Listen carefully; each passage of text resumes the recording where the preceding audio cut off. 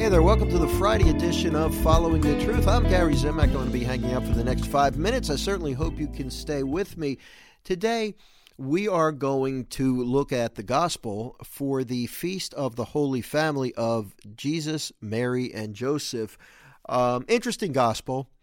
And, you know, in today's society, we see a lot of de-emphasis of the family unit, family structure. It's really downplayed and almost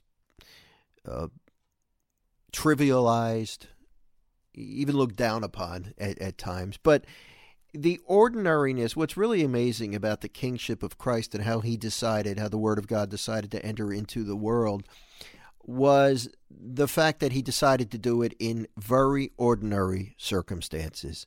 And he was born into a family. And when we look at the Holy Family of Jesus, Mary, and Joseph, we really see a picture of the Holy Trinity, the Father, the Son, and the Holy Spirit. And there really is a direct correlation between the Holy Family and the Trinity. And when we look at that, right, when we look at the family structure,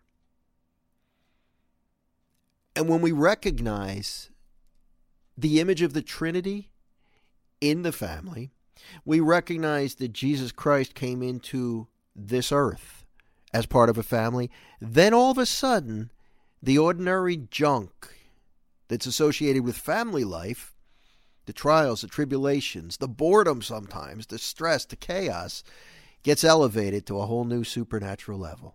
In other words, the family really does matter. Let's look at this gospel. It's from Matthew chapter 2, beginning in verse 13. When the Magi had departed, behold, the angel of the Lord appeared to Joseph in a dream, and said, Rise, take the child and his mother, flee to Egypt, and stay there until I tell you. Herod is going to search for the child to destroy him. Joseph rose and took the child and his mother by night, and departed for Egypt. He stayed there until the death of Herod, that what the Lord had said through the prophet might be fulfilled. Out of Egypt I called my son. Now listen, there's nothing glamorous about that. It almost sounds like Joseph is being a bit of a control freak, doesn't it? But no, he was following the Lord's plan. And God depended on Joseph to protect Jesus. As part of that family, Jesus was vulnerable at that moment in time. And it was Joseph's job to protect him. Let's get back to the gospel. When Herod had died, behold, the angel of the Lord appeared in a dream to Joseph in Egypt. Once again, another dream. And said, Rise, take the child and his mother, and go to the land of Israel. For those who sought the child's life are dead. He rose, took the child and his mother, and went to the land of Israel. But when he heard that Archelaus was ruling over Judea in place of his father Herod, he was afraid to go back there. And because he had been warned in a dream, he departed for the region of Galilee.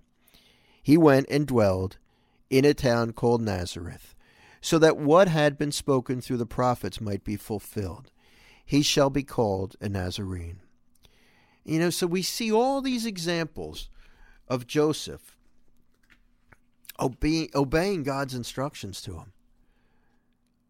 And really carrying out this, what looked like an unglamorous and unimportant mission of taking Jesus and Mary from one place to another to protect Jesus from being killed.